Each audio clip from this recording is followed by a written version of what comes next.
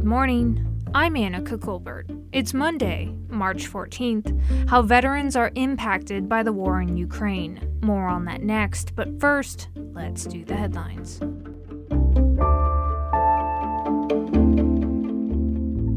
Gas prices are still going up in San Diego. The average price rose by more than 2 cents on Sunday for a new record high of $5.76 a gallon. That marks its smallest increase since February 28th. Gas prices are 43 cents higher than a week ago and more than $1 higher than a month ago. That's according to figures from AAA and the Oil Price Information Service. The years-long fight over how to regulate short-term rentals in San Diego appears to be nearing its end. The California Coastal Commission late last week approved the city of San Diego's plan to cap the number of short-term rentals. Under the plan, the city will issue licenses for short-term rentals like those rented through sites like Airbnb. The cap is for whole homes rented out for 20 days or more a year. That type of rental will be limited to 1% of the city's total housing stock, except for Mission Beach, where the city will offer licenses totaling 30% of the neighborhood's housing stock. The Coastal Commission required the framework to be revisited every 7 years. The issue now goes back to the City Council for final approval, and it could go into effect as early as this fall. The San Diego State University men's basketball team got 8th seed in the Midwest region of the NCAA basketball tournament. They'll be facing 9th seeded Creighton on Thursday in Fort Worth, Texas. From KPBS, you're listening to San Diego News Now. Stay with me for more of the local news you need.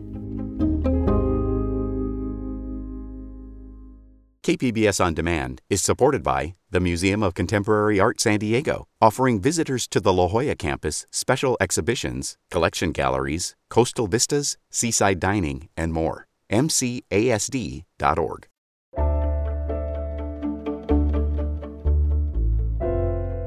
The war in Ukraine is producing a steady stream of violent images. These images can have a profound effect on those who have suffered trauma in combat. KPBS military reporter Steve Walsh spoke with a vet plagued by survivor's guilt.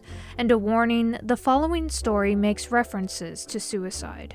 In the months prior to the fall of Kabul in August 2021, Nick Pelosi was reaching out to help other veterans. Last July, he described for me a helicopter crash he narrowly survived 15 years ago and its lasting impact. The crash killed 10 soldiers in Afghanistan, including Justin O'Donohoe of San Diego.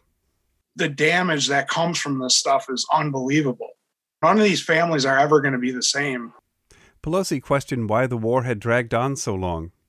Appearing on a virtual panel about the war sponsored by KPBS in September, he sounded weary when I asked him how he was doing. It's been pretty tough to watch what's going on over there. Having so many friends that died, and I was wounded, and tons of friends were wounded. You kind of question what it was all about. In February, months after most of us turned away from the daily images coming out of Afghanistan, Pelosi killed himself. After the war ended, his brother Anthony says Pelosi fixated on the idea that his friend's sacrifice was meaningless. He just immersed himself into news articles, YouTube, news stations on TV. It was pretty rough. The easiest way I could describe it was he was a drug addict. The news was his drug. Anthony says Nick was getting counseling at the local VA and working with veterans groups near his home in upstate New York. Occasionally, he would open up to his brother, but he didn't see this coming. Sonia Norman is with the San Diego VA and the VA National Center for PTSD. Even if it's just, I didn't deserve to survive. Who am I when these other people had families, were doing these other things? She never met Pelosi, but she says survivor's guilt is strongly linked to PTSD. It can come up years later as a person's view of what happened changes. And the guilt gets in the way of treatment.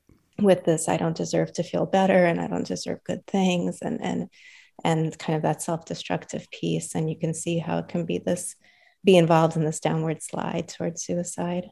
Dwayne France is a combat vet who is also a therapist who counsels veterans. Some of his patients were distressed last summer.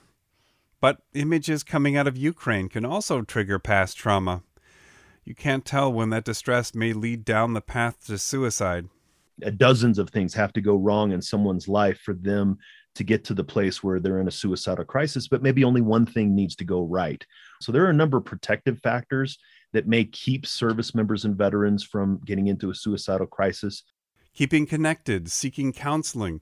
Overall, the number of veteran suicides are slowly declining. Still, veterans make up about 7% of the U.S. adult population, but account for 20% of all suicides.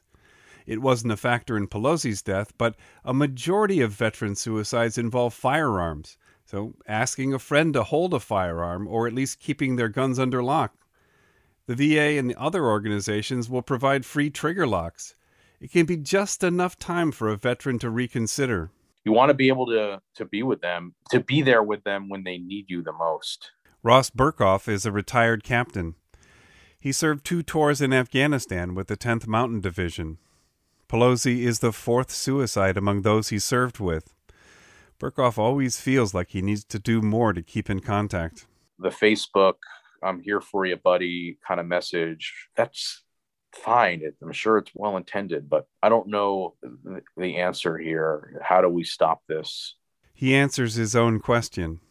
You just need to keep reaching out. And that was KPBS military reporter Steve Walsh. If you are experiencing thoughts of suicide, help is available 24 hours a day. Call the National Veterans Crisis Line at 1-800-273-8255.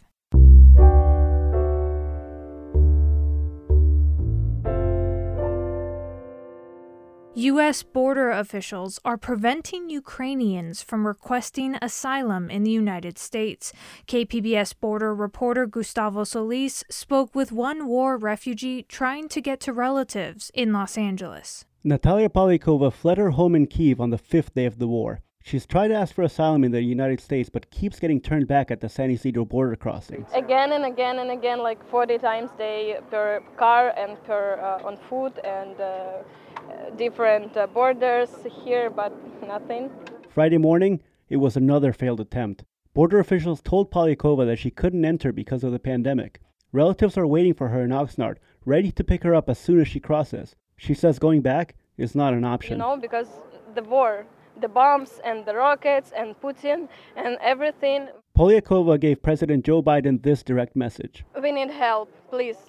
We really need help. My message to U.S. government that we really need help. Hundreds of Ukrainian and Russian asylum seekers have already crossed into the country through the San Isidro port of entry in recent years. More are expected in the coming weeks. Gustavo Solis, KPBS News. Coming up, San Diegans are remembering those who lost their lives in an Atlanta area shooting. We'll have that story and more just after the break.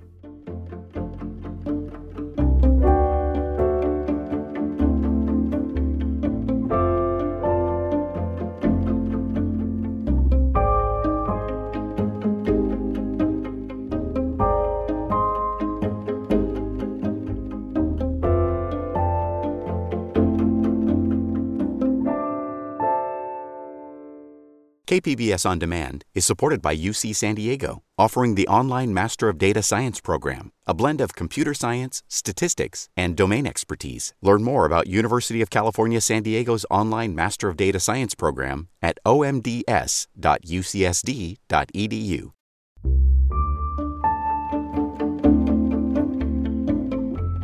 This coming week marks 1 year since the tragic murder of 8 people at 3 separate Atlanta area spas. The majority of the victims were Asian women. KPBS Race and Equity reporter Christina Kim tells us how local activists and community members are coming together to commemorate the anniversary. The March 2021 shooting sparked grief and outrage. It also underscored the need to address the impact of anti-Asian hate on women and femmes. There clearly is a gender violence that is happening and attacked on Asian American women specifically who have been experiencing invisibilization. That's DJ Cutton Candy, the executive director of the Asian Solidarity Collective and one of the organizers of San Diego's Community Solidarity Day of Remembrance. We're coming together in solidarity. We haven't forgotten because it hasn't ended. The latest report from Stop AAPI Hate recorded more than 6,000 hate incidents nationwide in 2021. More than half of all incidents were reported by women.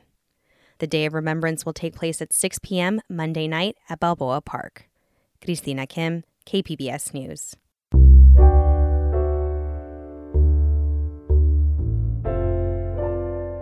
The San Diego City Council is hearing a presentation today on the city's downtown office space needs. KPBS Metro reporter Andrew Bowen says the current conditions are a nightmare for the city and its workers. Around 1,000 city employees work downtown, many in drab and outdated office buildings. The city tried to improve conditions by leasing the high-rise at 101 Ash Street, but that building turned out to be an uninhabitable money pit. Michael Zuchet heads the Municipal Employees Association, the largest union of city workers. He says the status quo is abysmal. The air quality is bad. The elevator systems are constantly out. The bathrooms, the plumbing is often both inconvenient and costly to fix and maintain. So it's just a bad situation all the way around. Zuchet adds those conditions hurt the city's ability to recruit for the hundreds of currently vacant positions. Andrew Bowen, KPBS News. It's officially been 2 years since the COVID-19 pandemic was declared. KPBS health reporter Matt Hoffman spoke with a local doctor about the impact of COVID. I have a lot of mixed emotions about what has transpired. Dr. William Tseng is Kaiser San Diego's assistant medical director. He says San Diego has come a long way in 2 years, from the first cases and deaths to developing treatments and vaccines that have been proven to reduce hospitalizations and death. Right now, 2.9 million San Diegans have gotten at least one dose. In terms of the environment, the community, if you're vaccinated and boosted, you're doing pretty good. I mean, I feel good about it, and I would have my father go out in the community now that he's boosted. San Diego County is still seeing about 500 cases per day, but COVID-related hospitalizations have dropped dramatically from more than 1,200 in January to now just over 250. Matt Hoffman, KPBS News. That's it for the podcast today. As always, you can find more San Diego news online at kpbs.org. I'm Annika Colbert. Thanks for listening and have a great day.